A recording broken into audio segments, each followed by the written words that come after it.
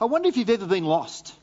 Has anyone ever been lost? Or yeah, okay. Has anyone ever lost something really valuable? Yeah, absolutely. I don't remember this, but my mum tells the story of when she lost something really, really valuable. Her little baby boy, me. Apparently, mum went down to the shops and we had one car in those days, and Dad had the car at work. So mum put little baby Murray in the pram and pushed him down to the local milk bar. Do you remember the local milk bar? They used to be around one day years ago. Took you down to the local milk bar, and she did all her shopping and worked out what she was buying, the bread and the milk and what have you, and got it all, and got in her bags and paid the guy and got home and got to the front door and opened the front door, got the keys out and opened the front door and then went, milk, bread, baby. And she left the baby, little Murray. She told me she didn't mean to. She said it wasn't on purpose. She left me in the pusher back at the shops. Now, I have never seen my mum run in her life. Never. In the whole... Apparently, she turned around and she high-footed it and she ran all the way back there. And when she got back to the milk bar, here's the milk bar owner with little Murray, pushes there and nursing little Murray. And little Murray had no idea what was going on. He thought it was fantastic. But she said, as soon as she realised, she went to open the door and she realised that she'd lost her son. She'd left her son behind. She said the fear and the anxiousness and then the desire to get back to that milk bar as quick as she possibly could to get me, to find me. And she did. And she tells that story with a laugh now, and often she'll say, I wondered whether that was a good idea to actually go back. Particularly when I was in my teenage years and a little bit rebellious, she used to hold that over on me. I went back and got you. She reminds me. When something's lost and the way we go about it. You remember, on a more somber note, Daniel Morecambe and on the Sunshine Coast in December 2003, and that little boy went missing. Do you remember? And there were posters put everywhere, and he was reported missing initially. And there were volunteers from everywhere went out searching for him. They sort of worked out the last place that he was seen, which was just under that little bridge near the bus stop. And people went out looking, and they checked playgrounds, and they checked shopping centres and parks, and people came from everywhere to help the police. People were totally devoted to finding this lost little boy, this lost child. They put things on milk cartons, and they put posters everywhere. People wanted to do everything they could to bring that little boy home. And then later on, we obviously heard the horrific story of what happened there. But it's interesting when something of value is lost. We go on an all-out search. We do everything we can to find what was lost. Just a moment ago, Alison and Peter read stories of the lost sheep and the lost coin, two parables that Jesus told back to back on his way to Jerusalem. Friends, I want you to understand that just like us, when we lose something valuable, we go on an all-out search. God, our Heavenly Father, is in the business of finding his lost children. God's continually looking for his lost children, continually on the journey of trying to find those who have moved away from him, those who he rephrases as being lost to him. And we know that he goes on this journey because right back at the start, right back in Genesis chapter 3, you remember, those of you who've read that, the start of creation where Adam and Eve were on the earth and they were walking around. And we won't go into the full story, but they started doing things in their own strength and started going against what God. They made one decision. And they didn't follow what God said about what they should do about this certain tree. And Adam and Eve were hiding from God because they knew what they did was wrong, and they were hiding from God. And you remember, that the Bible talks about that God, in the coolness of the evening, the coolness of the day, God's walking through the garden looking for Adam and Eve. And they're hiding and he's calling out to them, where are you? Now, he knew where they were. He knew what had happened. But he's calling out to them, where are you? Where are you? I don't want to be separated from you, God was saying. Come back to me. Why are you hiding? This is not right. This is not the way it should be. Right at the beginning of the Bible, we see God's desire to seek and save those who are distant from him, to seek and save those who are lost. And we see it again in these two beautiful parables that we just heard. But interestingly, and this is the only time that I can see in the scriptures, there's actually a third parable. Jesus shares 3 stories back to back to back, right after each other, in Luke chapter 15, to bring the incredible passion that he has for things that are lost to him, and how important it is that people, that things are reconnected with this loving God. We saw it in Luke 15 verses 3 to 6, where the shepherd leaves the 99 to go after the one lost sheep. Think about that. He's got 99, he's got 100 sheep, one goes missing, and he just goes, I have to go and get the one. The one is important to me. And then he shares the story again. Jesus goes on, he talks about the woman who sweeps through the house. She's lost one coin, and she sweeps through the whole house until she finds the coin. And when she does, there's incredible celebration. Just like when the shepherd finds the sheep, he puts the sheep on his back and carries it home in celebration. And these stories remind us of God, how passionate God is for every single person who's part of the congregation of the human race. It shows us how much he loves you and me and every person who has ever walked this earth. And he wants to bring everyone back to him. He wants to bring everyone back to sit under this beautiful protective umbrella that is called the kingdom of God. He wants us to step in with him. And so we see this in the third parable, and I want to read this third parable to you. We're going to spend a lot of time in Scripture this morning. Praise God. Now, we've read a bit of Scripture already, and we're going to spend quite a bit of time now reading this third parable. Luke chapter 15, verse 11. If you've got your Bibles with you, it'd be great to get those out and read those together. Will be on the screen if you're new and you haven't got your Bible with you, or maybe you're just checking out the faith. And hey, if you're here and you're just checking out the Christian faith, if you're just checking things out and you might even have a Bible, if you haven't got a Bible and you'd like one, come and see me afterwards. I would love to give you a gift of a Bible. Love to do that so that you can just start to take it home and read, get to know Jesus a little bit more. But I'm going to read, and it's referred to as the parable of the lost son. A man had 2 sons. The youngest son told his father, I want my share of your estate now, before you die. So his father agreed to divide his wealth between his sons. A few days later, this younger son packed all his belongings and moved to a distant land. And there he wasted all his money on wild living. About the time this money ran out, a great famine swept over the land and he began to starve. He persuaded a local farmer to hire him, and the man sent him into the fields to feed the pigs. The young man became so hungry that even the pods he was feeding the pigs looked good to him, but no one gave him anything. When he finally came to his senses, he said to himself, at home, even the hired servants have food enough to spare, and here I am dying of hunger. I'll go home to my father and say, Father, I have sinned against heaven and you, and I'm no longer worthy of being called your son, but please take me as a hired servant. So he returned home to his father, and while he was still a long way off, his father saw him coming. Filled with love and compassion, he ran to his son, embraced him and kissed him. His son said to him, Father, I've sinned against both heaven and you, and I'm no longer worthy to be called your son.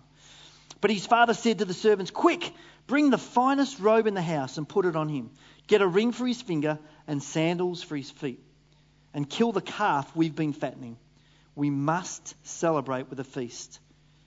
For this son of mine was dead and now has returned to life. He was lost, but now he's found. So the party began. Meanwhile, the older son was in the fields working. When he returned home, he heard music and dancing in the house. And he asked one of the servants, what was going on? Your brother is back, he was told, and your father has killed the fatted calf. We are celebrating because of his safe return. And the older brother was angry and wouldn't go in. His father came out and begged him, but he replied, all these years I've slaved for you and never once refused to do a single thing you told me. And in all that time you never gave me even one young goat for a feast with my friends. Yet this son of yours comes back from after squandering your money on prostitutes, and you celebrate by killing the fatted calf." And his father said to him, "Look, dear son, you've always stayed by me, and everything I have is yours. We had to celebrate this happy day, for your brother was dead, but has come back to life. He was lost, but now he's found." Father, as we unpack so much of this incredible parable, I pray that your Holy Spirit, whom we celebrate today, would speak into our spirits in such a way that we would hear afresh from you what you want to say to me personally, what you want to say to us personally. So as I share out of your word now, Lord, not my words but your words, not my meditations but your meditations, could we leave this place more in love with you and more set free than we've ever been before. In Jesus' name. Amen. There is so much in this scripture, so much in these three parables, and it's kind of like, where do you start? But I want to look at the Father, because really, if you read the passage, you understand that it's based around the Father's perspectives on things. And so I want to look at 3 or 4 things that we learn about what happens to the Father. And the first one, if you're taking notes, do you notice the humiliation of the Father? Oh, wow, I didn't think we'd go there, Murray. We do. There's a humiliation of the father. In verse 11 and 12 tells us a man had 2 sons, and the younger one says to the father, "Give me my share of the estate now." And so the father divides his property between him. Now, understand in Jewish law, the oldest son gets 2/3 of the estate, and the youngest son gets 1/3 of the estate. If you have 2 sons, that's how in Jewish law it works. Who are the firstborns in the house? Don't you wish that was still around now? Yep. Older son gets 2/3, youngest gets 1/3. But in Jewish culture, the kids don't get the inheritance until the father dies. That's why it's called an inheritance. But the young son is basically saying, now grab this, the young son's basically saying to the father, "Dad, you're dead to me. Give me my inheritance now. I don't care about you. The only thing I care about is what should be mine, my money, your money. And money will fix my problems. Money will fix my issues. I need to go and live my life with your money that should be mine anyway. You're dead to me. Give me my inheritance and I'm out of here." I wonder how many today have had some rocky, tumultuous moments with a rebellious child. Tense times with one of our kids. You know, it's so heartbreaking when we see our kids either go off the rails or we see our kids responding in certain ways and we can't do anything about it. Many of us in this room don't need to show hands. Many of us in this room have been through that, or some of us are right in that moment right now. And I just want to say God is with you in this. God knows what's going on. Jesus knows what's going on. He's telling stories about the same sort of thing. It's heartbreaking. A child becomes tired of living under dad's rules. He thinks he knows everything. So he says, "Give me what I want and I'm out of here." Now, according to Jewish law, the dad didn't have to put up with that. He could have said, "How dare you talk to me like that? You want your inheritance? I'll give you your inheritance." He could have given a different sort of inheritance right there and then. And many of us, as we hear the story, would think, "I know what I'd be giving him." In fact, in Deuteronomy chapter 21, and this isn't up on your screen, but it talks about the fact that if you don't obey your children, if you don't obey your parents, you can get dragged out in front of the community and get stoned. And for those teenagers in the room, that's not the sort of stoning you're thinking it means. It's not a good thing.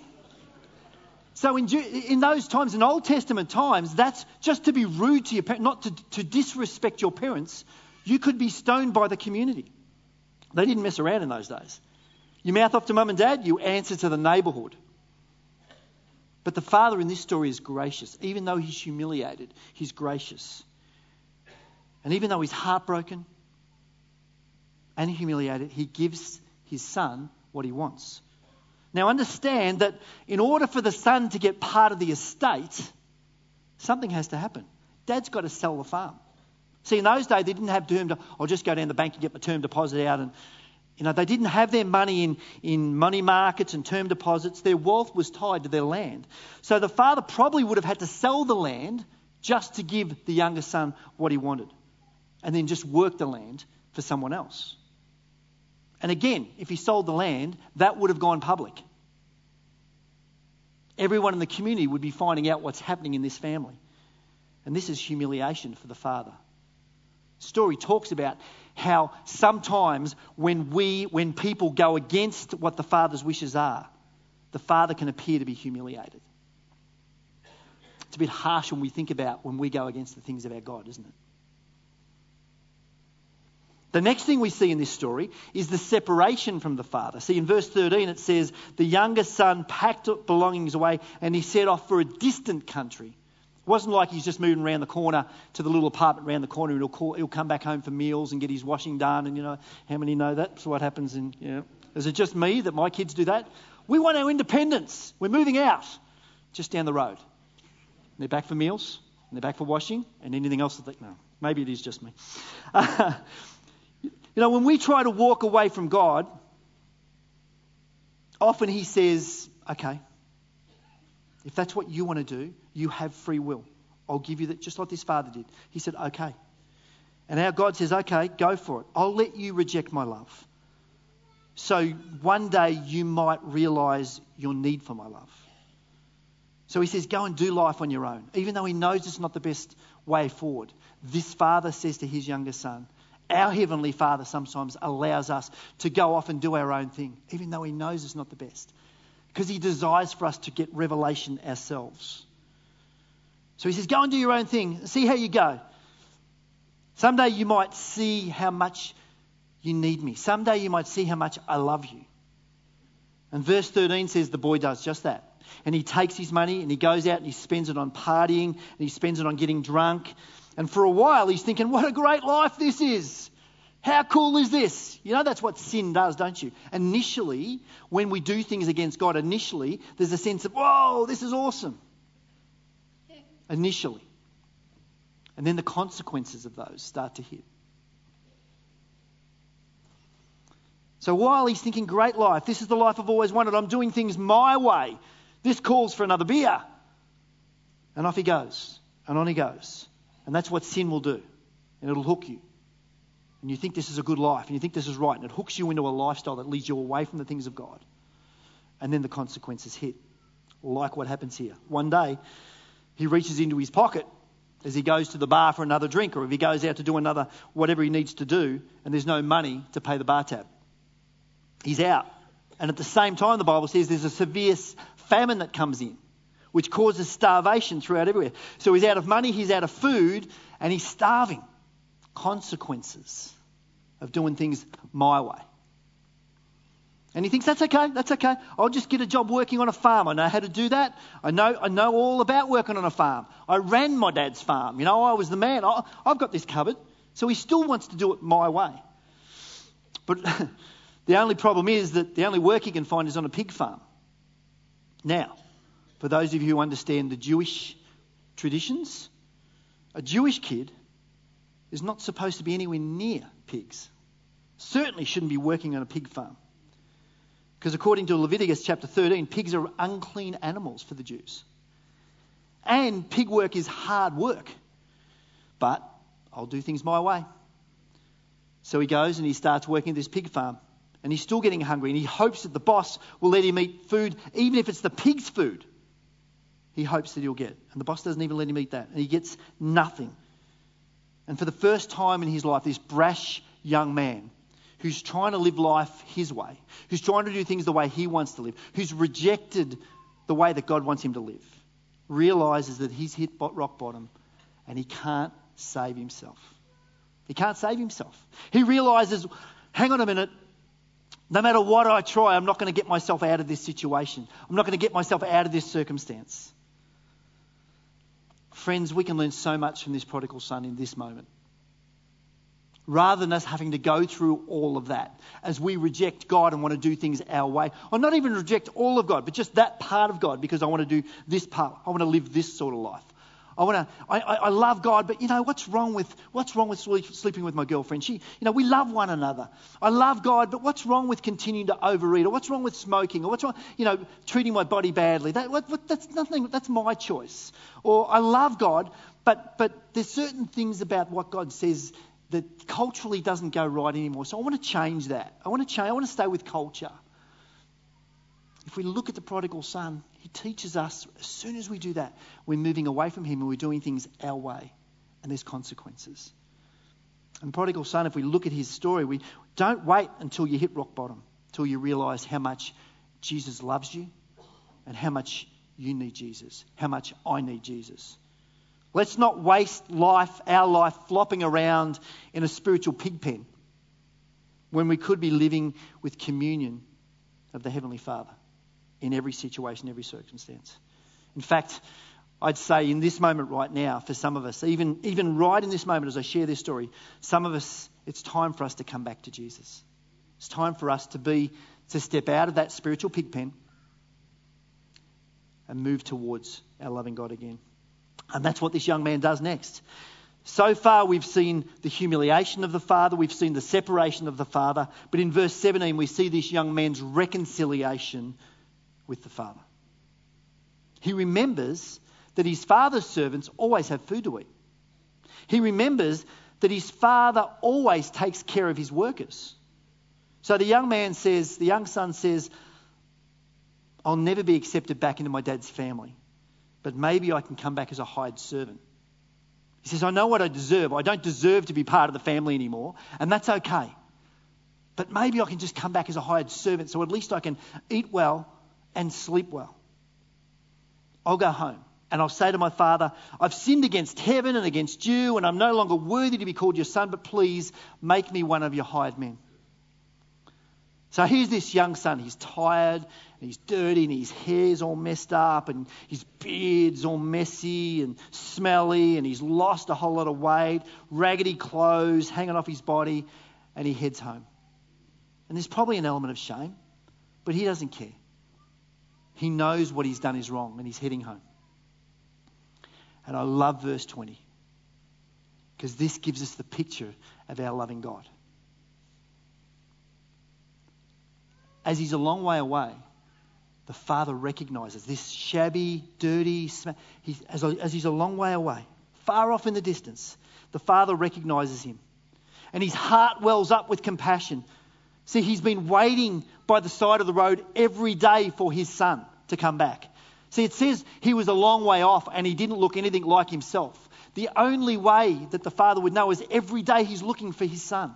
Every day he's searching. Will it be today that my son comes back? Will it be today that he comes? So it's not like, oh my goodness, who are you? It's like he's looking and he's searching and he's hoping and he's desiring for the son to come back.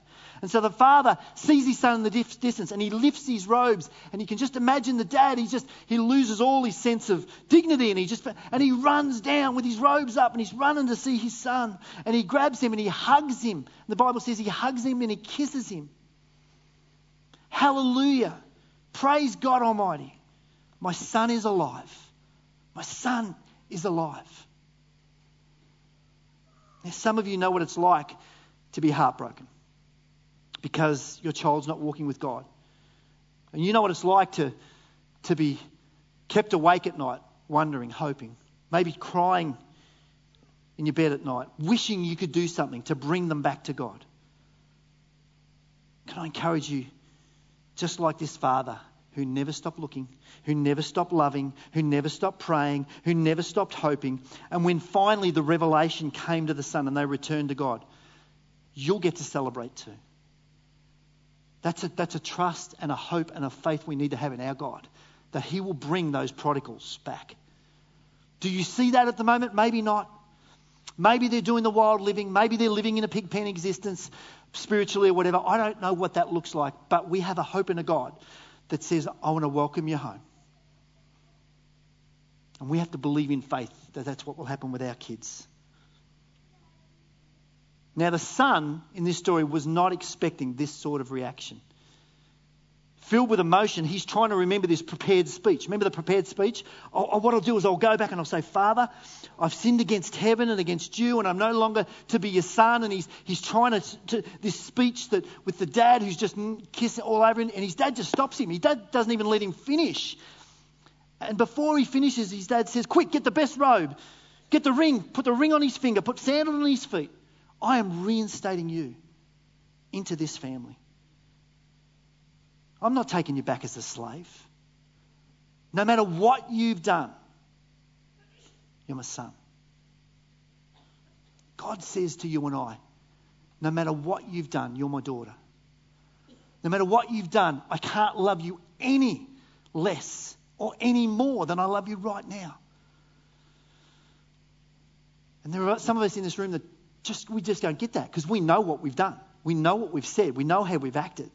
God says, I know too, and I love you, and I accept you, and I want you to come home with me. You're my son, you're my daughter. And then he says, quick, get the fattened calf and cook it. So you can't help think, they've been fattening up this calf. You can't help thinking that in faith, that's what the dad's been doing. He's been fattening up this calf ready for this moment. Ready since the boys left.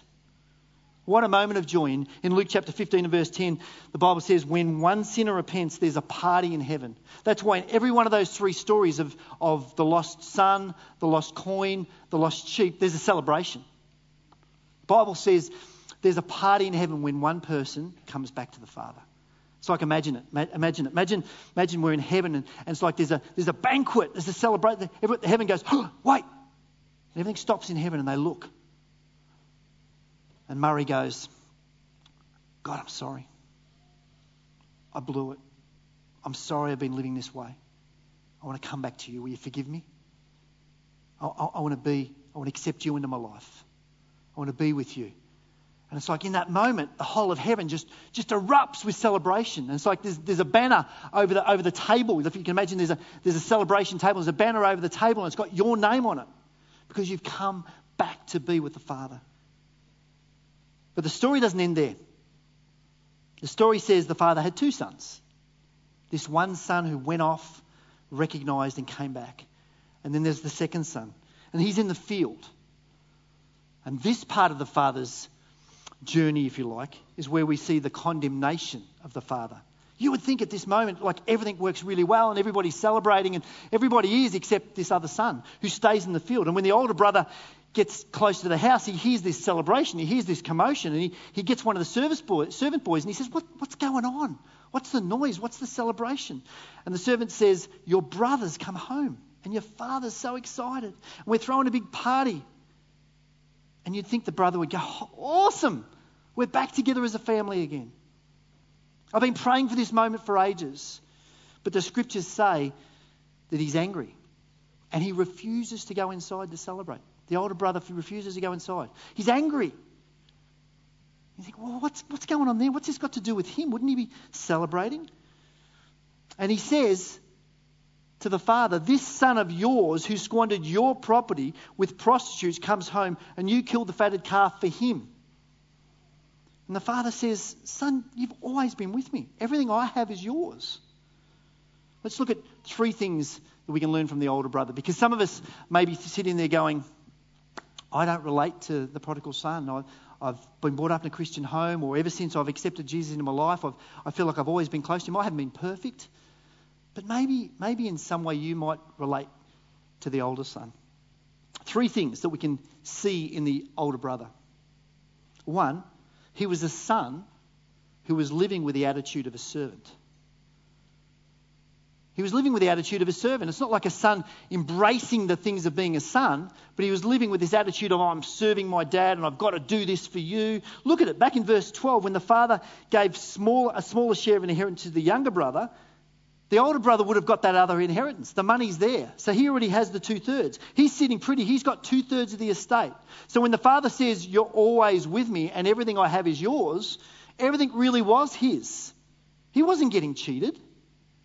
And yet, he's bitter because of the grace and the love that's been poured out on someone else.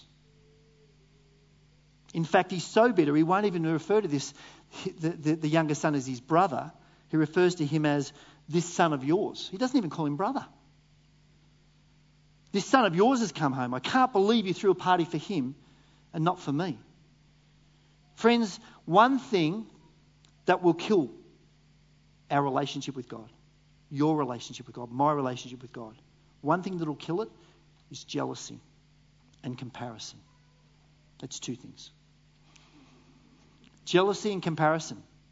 As soon as we start comparing what God's doing for me with what God's doing with someone else, as soon as it becomes about not just this, but this and then, oh yeah, but what about? You see, jealousy is not from God. That's a hook that the enemy uses. Comparison's not from God. Because we're all made unique in the image of God. God's thumbprint is on every single one of us, but it's a different thumbprint. Let me say that again. God's unique thumbprint is on every single one of us.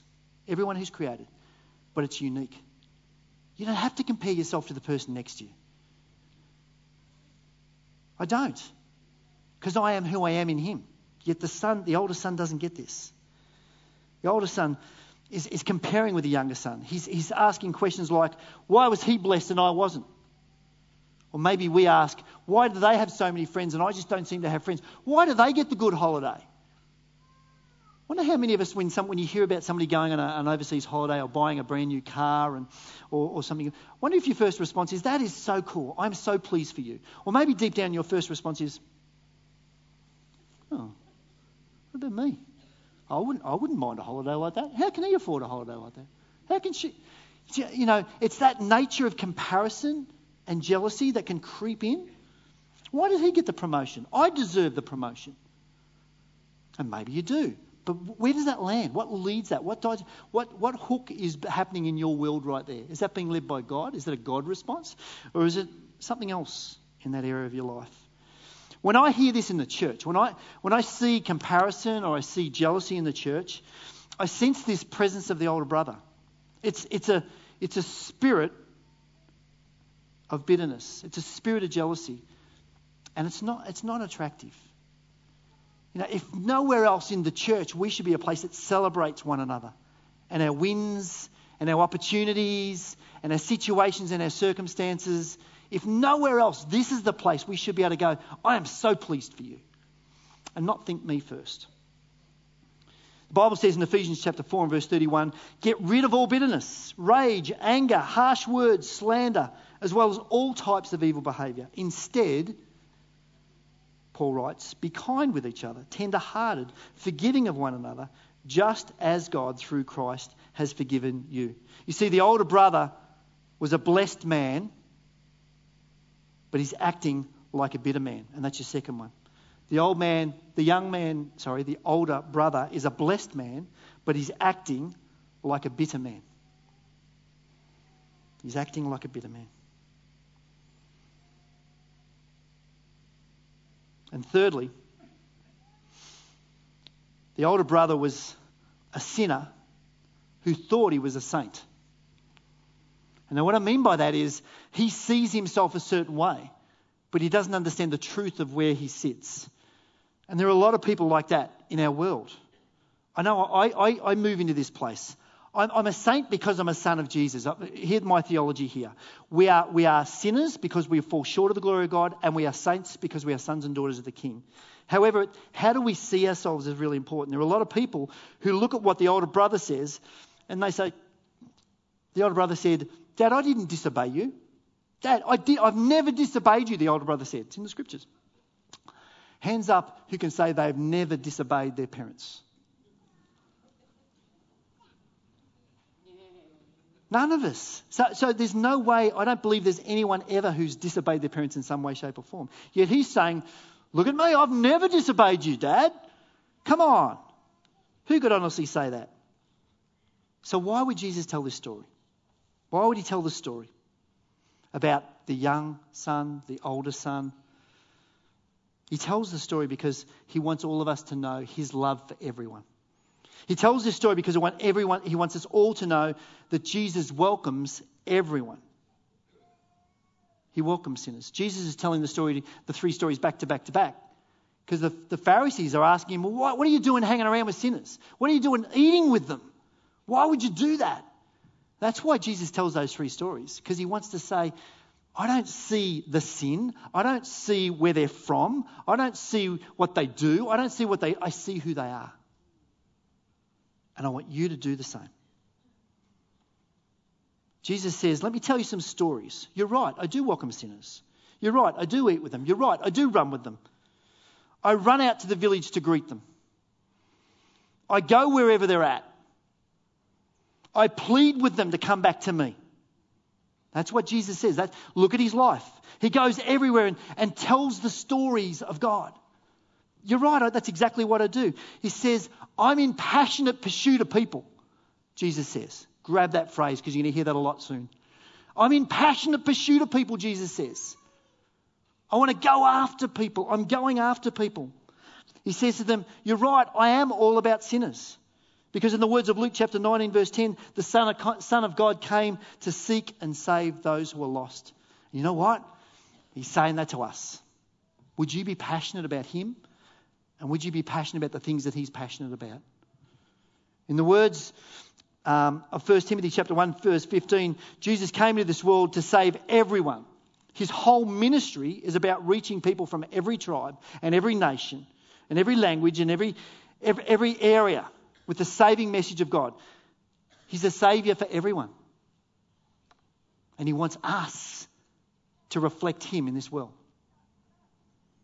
So maybe you've been a member at Hume Ridge your whole life, but only now you're starting to understand and beginning to understand the heart of God in this area. Or maybe you've always known it. There's been incredible teaching over the years about this holiday. You've always known it, but maybe in this moment he's reaffirming that for you. Or maybe you've not been part of this church at all and this is a new teaching for you. Wherever you're at, I don't want you to switch off, because many of us go, I've heard those three parables preached many times, and you've probably heard them preached far better than I would ever preach them.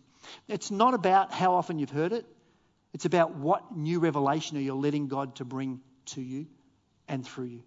And this morning, I really feel like God wants to say to us, will you come with an attitude like the Father? Will you know God in the same way that the Son experienced God's love, the young son experienced God's love? You see, God is now pleading for you and me and this world to come home, to run to him. And many of us have spent too long living in the distant country. And it's time to come home. It's time to come home. I've been lost many times in my life. Even as a Christian, I've been spiritually lost in times. There's been times I would say I'm a follower of Jesus, but I know that I've moved away from him. Situations, circumstances, decisions I've made, relationships I've been in, people that I've hung around. And I know that I've moved away. I know that I've moved away, I've become distant from him. And Jesus is saying, it's time to come home. Maybe you've put work before God. Maybe you're caught up in your own wants and your own earthly desires to such a point that you've moved away from God. Maybe you've been too busy for God. And I just can't fit reading the Bible or praying or gathering together in a life group or coming every Sunday to church. I can't fit that into my life at the moment. I've got so much other things on the go. Maybe we've become more me-focused, or it's my way, and God's just saying, come home. God's saying, come home. He's standing, looking into the distance, and he's looking into your eyes and my eyes, and he's saying, come home. He's saying, come home. It's time. It's time to come home. And he's saying to the people that we have a relationship with in our lives, it's time for them to come home too. And I want you to help me to bring them home. My prayer is, make me the person, God, that you created me to be. You've never stopped loving me. Now I want to never stop following you. The worship team, come up and join us. You see, God's been running after you and I right through all of creation, right through all of eternity. And now it's time for us to run after him. Now it's time for us to go running after him, to be about the things that he's about, and not get so caught up in the things that I'm about that, God, will you come and, I've said this, God, will you come and bless what I'm doing? And God says, well, yeah, I can, but how about you be a part of what I'm doing? What a different way. God, will you show me what you're doing and help me to be a part of that? How cool is that prayer? That's the prayer of a prodigal son. I'm coming home. I'm coming home. Now I'll be in passionate pursuit of you. So many here have found God in this place. Like Adam and Eve, maybe you've been lost and God's been looking for you and you've responded. Even just over these last couple of weeks at our Christianity Explained workshop, which is an amazing course workshop that Bob and Denise and Neil run. And it's just helping people to go on the journey of understanding the things of faith. And a young lady called Angela went on a journey of saying, there's something missing. I want to come home. And went on the journey of trying to understand who this God was. And she started to see that God loves her and that Jesus died for her. And she came to a point where she said, I want to come home to God. Jesus is real and I want to come home. And just these last couple of weeks, she's made a decision to ask Jesus into her life and she's becoming part of this church community. And I think that needs some encouragement and a round of applause. That's kind of a small part of what the celebration in heaven was like. Can you imagine in heaven when that happened? You know, when and I'm not sure whether Bob or Denise prayed with her or however that happened. Can you, again, everyone's going, oh, look what's happening. And heaven stopped and they looked. As this during this Christianity Explained moment, when Angela prayed this prayer and asked Jesus, and it's like, heaven just went, whoa, yes! Another one home. Another one for Jesus. Jesus says in the Gospel of Matthew, come to me all who are weary and carry heavy burdens, and I'll give you rest. God is so incredibly happy when we find him, and he pours out his love. In verse 32, Jesus told them, we had to celebrate this happy day, for your brother was dead, and he's come back to life. He's lost, but now he's found. In this moment, wherever you're at in your faith journey, maybe it's time for you just to come home. Maybe you've never accepted Jesus into your life and this is the first time you may have ever considered coming home to God. But he's saying, I died on the cross to set you free. And who the Son sets free is free indeed. Or maybe you are a Christian, you've been on a journey, but you've moved away. You've moved away from him. You know you've stepped away. You're not in that place he wants you to be. And he's saying, God's saying, come on home. Come on home. All you need to do, like the prodigal, you don't have to get dressed up. You don't have to do your hair right. You don't have to fix yourself up before you come home. Just come as you are. Come as you are. And God says, I'm going to love you. I'm going to kiss you. I'm going to embrace you. And you are part of the family. And maybe that moment's now for you. Let's pray. Let's pray. Father, thank you for your love. Thank you for the way Jesus told back to back stories of the prodigal, stories of the lost sheep, stories of the lost coin, the lost son. And God, I just pray for every single person in this room right now. Wherever we're at, you know our hearts. And in this quiet moment, as we're just sitting here praying, speaking to our loving God, you might just in your own heart, in your own moment, in your own time, it might be time for you to come home. He's been pursuing you. You know that, don't you? He's been going after you. Maybe it's time to respond. So in this quiet moment, I'm going to pray. And I'd encourage you just within your heart, in the quietness of your heart, you might want to pray this prayer with me. Thank you, Jesus, that you love me. Thank you, Jesus, that you died on a cross to set me free. Thank you, Jesus, that you rose again that I might have life and life abundantly. Thank you that your Holy Spirit comes that I can live in personal relationship with you, that you're alive in me. But God, forgive me that I've tried to do things my way. And like the prodigal son, I'm coming home.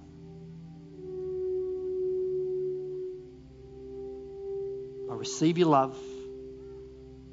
I receive your forgiveness. And I'm ready to be part of your family again, walking with you. In Jesus' name. In Jesus' name. Amen. We're going to worship at the end of the service. If you prayed that prayer and maybe you've prayed that for the first time, or maybe you're rededicating who you are in him and bringing all of yourself to him, our team, our elders, and our ministry team will be here and we'd love to pray with you. Just stand to your feet. We're going to continue to worship.